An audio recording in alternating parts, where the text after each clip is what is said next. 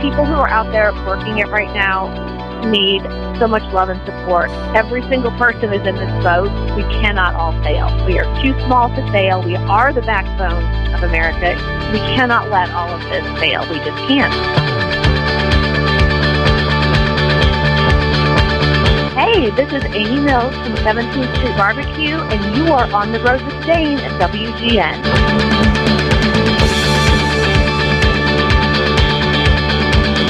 720 WGN. On the road with Dane, typically high atop Chicago in the Allstate Skyline studio, but now, of course, in our remote broadcast bunker and on the line with us. Excited to have a barbecue heiress and one of the nation's favorite voices of the BBQ community from a true temple of barbecue over at 17th Street in Murphysboro, Illinois, with the legend, a Hall of Famer Mike Mills, his daughter, and an author, TV personality, and pitmaster in her own right, the one and only Amy Mills. Welcome to WGN. Thank you so much for having me. Well, these are crazy times, and it's one of those things. The barbecue community, and you'll know this as well as anyone, is usually the one that kind of mobilizes in disasters, whether it's, our good friends over at Operation Barbecue Relief or just in communities everywhere. Usually people, when there's times of kind of challenges and all that, they turn to the world of barbecue. Now, the world of barbecue, the restaurant community specifically is turning to a world who is also kind of everybody's sort of scrambling at this point. We are all scrambling, and it's been unbelievable. We are used to being the last man standing, and I talked about this a little bit when we put out a video that we were closing, because it's such a point of pride. And right now, we have to just join in and figure out how to salvage our business so that we can be standing again. It's been incredibly challenging. Yeah. When you think about it, the restaurant community, and I don't know this as a person who's covered it for probably the better part of 20 years, we always know that it's the kind of business that you have to be hardwired to be in, to be successful. It's one of those toughest businesses out there, but a lot of that, that information isn't necessarily common knowledge to the regular people who see restaurants as the places where they go to celebrate, to hang out, to enjoy, create family memories, and all of those kind of things. They don't know just how fragile a business and a business community it is. So when all of this happened and you had the governments, and whether it's the state government or the federal government or even just locally deciding to say, hey, let's shut down, because restaurants, let's face it, is a place where people come together, right? They come to get together, to be together, to shut down. It was, I think, just incredibly impactful in ways that most people don't even know about for restaurants. Absolutely. And not only, just for a restaurant, for example, our restaurants are used to 35% of our business being takeout. Even that shifted dramatically. A restaurant cannot be open at, someone said, why can't you just be open at 50% capacity? The business model is built on a much higher capacity than that. And you have to have every bit of that little ecosystem working in order to be not even just profitable, but in order to break even. And that's what we saw when we tried to just go to takeout for a few days. We could not keep the lights on at that level, and we couldn't continue to sustain, and it became more important to us to preserve our balance sheet and preserve our resources so that we have all of that when we reopen, and not just try to limp along for a few weeks and then be out. And I feel like that's what's happening to a lot of people. Yeah, well, and I think in the barbecue situation as well, I mean, you look at Low and Slow and just the time that it takes to do it at the level that you guys are doing it, it's not as easy. It's not like a diner, come in and order a couple eggs and you make them and 2 minutes later you're eating them. It's something that takes a lot of preparation. And then you can't serve something that's not at its prime. There are so many factors go into it, not the least of which is the fact that being such a protein-based business, our price point is high. Barbecue used to be considered inexpensive food. It is not inexpensive food anymore, especially with the quality of meat that we're all using these days. Yep, especially when you have those standards, like you said, people come into 17th Street, they expect 17th Street. You can't have an asterisk by the menu saying, hey, you know what, based on things we can all understand, you're just not going to get what you're used to or expect. It just wouldn't be what you guys do. So here at WGN, we reach 38 states and Canada, the most of the country at night. And so for Chicago, of course, that's where we're based. It's one of the great restaurant towns, the James Beard Awards. So many great places and personalities in the culinary world are right here in Chicago, but we reach everywhere. in a lot of rural places too. So speak specifically. I mean, you guys are national and legendary, and you're a national personality, of course, but the businesses are based in a rural-ish community. It's not the biggest city out there. Maybe if you could share, I don't know if there are some unique challenges based around being kind of in a smaller town. Yeah, so that's a very unique set of challenges, and thank you for bringing that up. So we're in a town of 7,000 people. 22 miles away, we have another restaurant in Marion, Illinois, and that town has a few more people. It is based right off of a highway. However, based on this incredible foundation that we've built over 35 years of being in business, and the fact that we're on TV and all of those things, this little ecosystem we've created here, half of our business comes from out of town, out of state, or out of the country on any given day. The day that we closed, somebody was in there from Hungary who had come on a barbecue tour. Wow. So it's crazy. And we know this because we track it on these chalkboards. We write down where everyone is from. We have them sign the guest book. So when all of a sudden that dries up very quickly, you definitely, that's just this huge chunk of business that has gone away. And we don't know when that's coming back. When will the world begin traveling again? We don't know. Ooh. Well, I know that, just as the restaurant community, we heard Rick Bayless locally partnering up with U.S. Foods to try to do some things. You've got chains, that are able to do that are just big, feeding their employees and trying to help out on the food side that way to kind of get through this.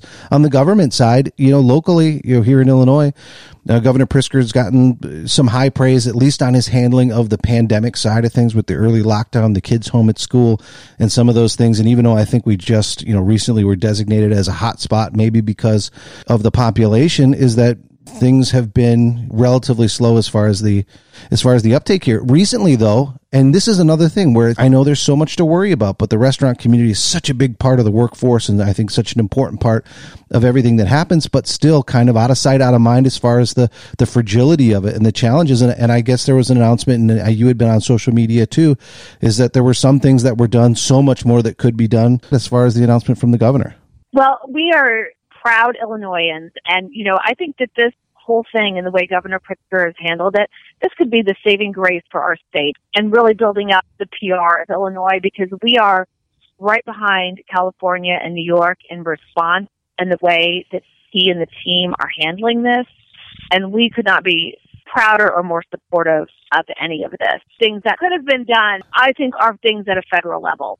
We should have known about this so much earlier.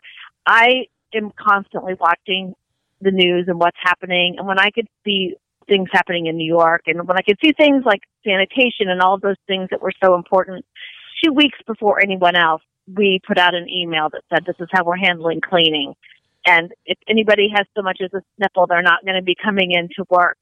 We were on it. I think, sadly, lots of people weren't on it nationally, and still they continue. Even in Southern Illinois right now, we don't have that many cases. We're pretending everyone has it, or is a carrier, or, you have it and you're going to give it to someone else. We have 5 of us left working in our office. We are doing mail order. We are not letting people in the building. Today is payday. People are pulling up and we're going to hand a check to them in their car. We are just trying so hard to contain and flatten here. And I think everyone really has to do that. The most important thing to us, obviously, in addition to just being able to keep the lights on, is that we have 100 people and we want them to be healthy. These are people who, may not always have access to the best of health care or many of those things. We cannot afford to let any of our people be sick or to make anyone else sick. That would just be devastating to us personally and professionally. Well, when doing things on a personal basis, and people can do, and there's been a lot of instruction, stay home, protect yourself, wear a mask, do what you can. And so some of the direction there is relatively straightforward and clear. It was interesting. You mentioned the federal level as far as some of the support for restaurants. To hear President Trump came out and kind of give, on one hand, sort of an endorsement of the importance of and just the staying power of the restaurant community, saying something along the lines of, well, it'll be back and it'll come back. And then an aside that really upset and terrified a lot of people is like, it'll just be different restaurants and different people, but it'll be back. Oh, and then, oh my gosh, I know, you're just like, that is the wrong thing to say.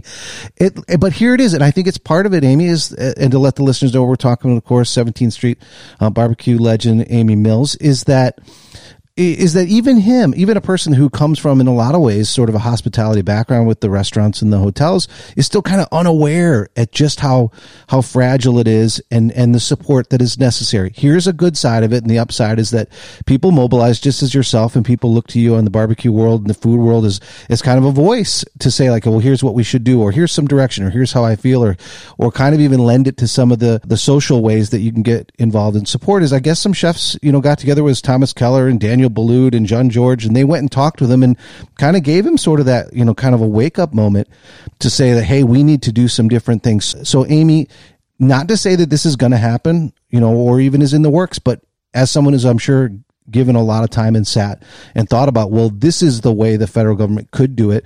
What would be the suggestion? Would it be just whatever kind of dollars that could get out there to support it, or maybe the government's fund the restaurants to a certain point? Is there any ideas that you've had of ways they could do it if they could? Well, that's an interesting question. And I think the need is so tremendous. I don't know how the government can help every single person who needs it, or not even every single business who needs it.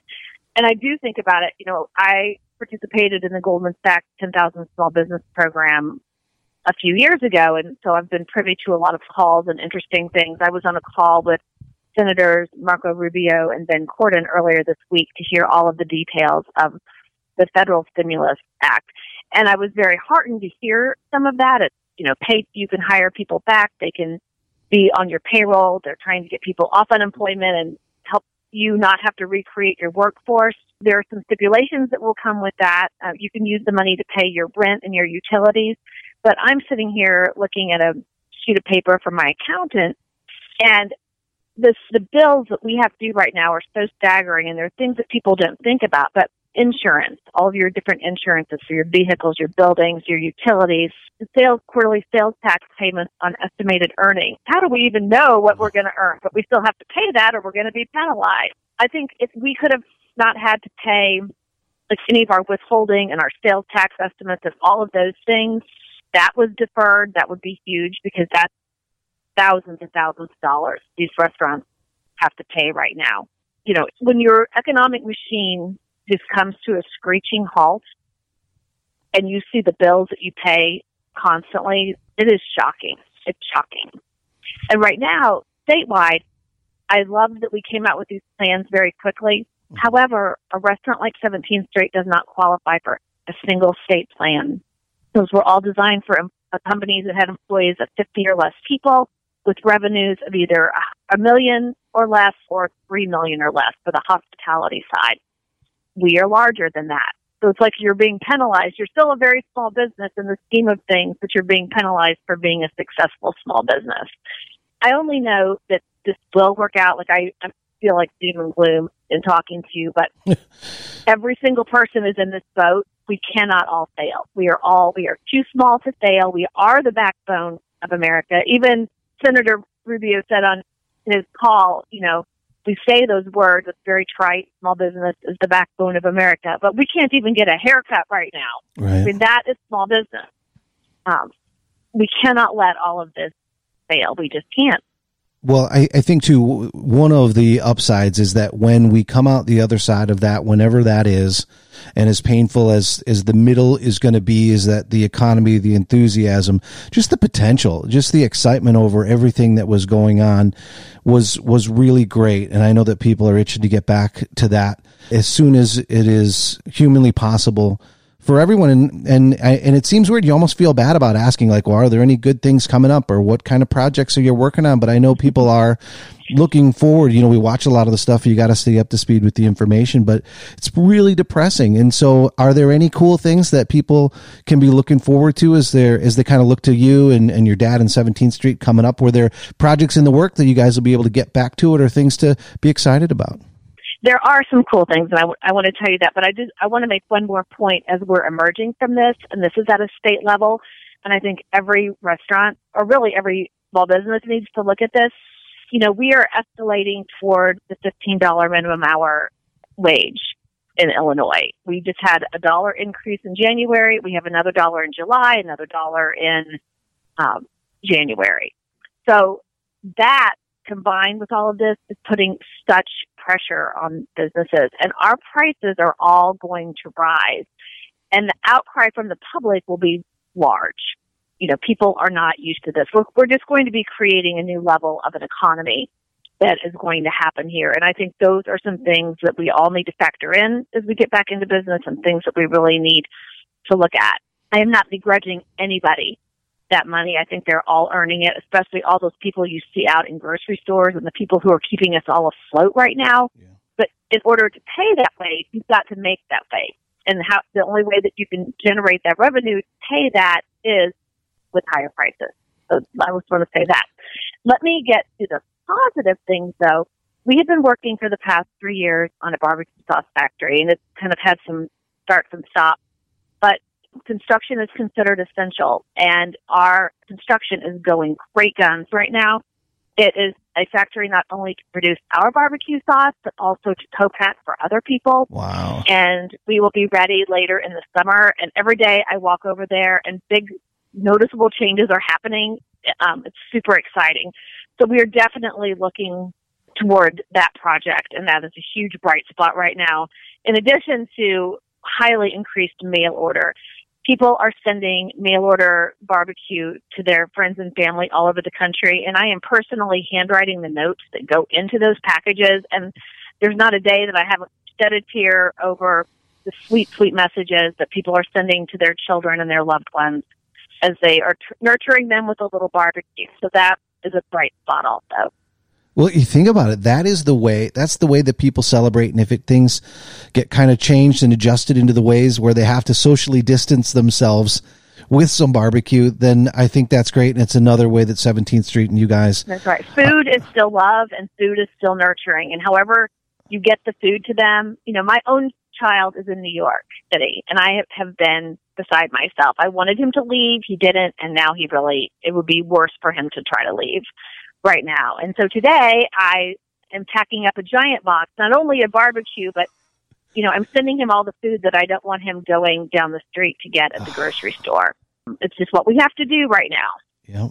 Yeah, we're all getting through it, and I think one of the things that maybe will be great, you mentioned it and touched on it, is a little bit of this, the tough love that allows people to really appreciate not only the important things, obviously friends and family and all that, but on the industries that you, like you said, are the backbone, the underpinning, the kind of the cornerstones of so much of what it is that we really enjoy about our lives and lifestyle, and that's the restaurant business, the food industry, specifically the barbecue industry as well. And so when we come out the other side, I think people are going to really understand some of the importance of the wages and want to be able to help support that and build in some safeguards if this kind of thing ever happens again. So this is one of the things I think we can look forward to. Amy, if you can give out the information for the website or social media, they can look to you for inspiration and information, of course, get some of that great barbecue. Thank you so much. Our shopping website is shop17bbq.com. And on social media, especially Instagram, we are at 17th Street, 170H Street, spelled out, BBQ. One of the things we're known for are these Sunday sermons we put up every week. And we have lots of good ones about the messages of hope and resiliency out there right now. And it means a lot when we see people sharing those. And we're seeing so many people share the packages of the food that they're getting right now. So it's really fun to do that. It's hard to strike a balance of you're trying to have some messages of hope and still explain what your business is all about. On social media, it's kind of a weird time to be out there, but I think it's still our most important way we have of communicating with people and telling them what we're all about.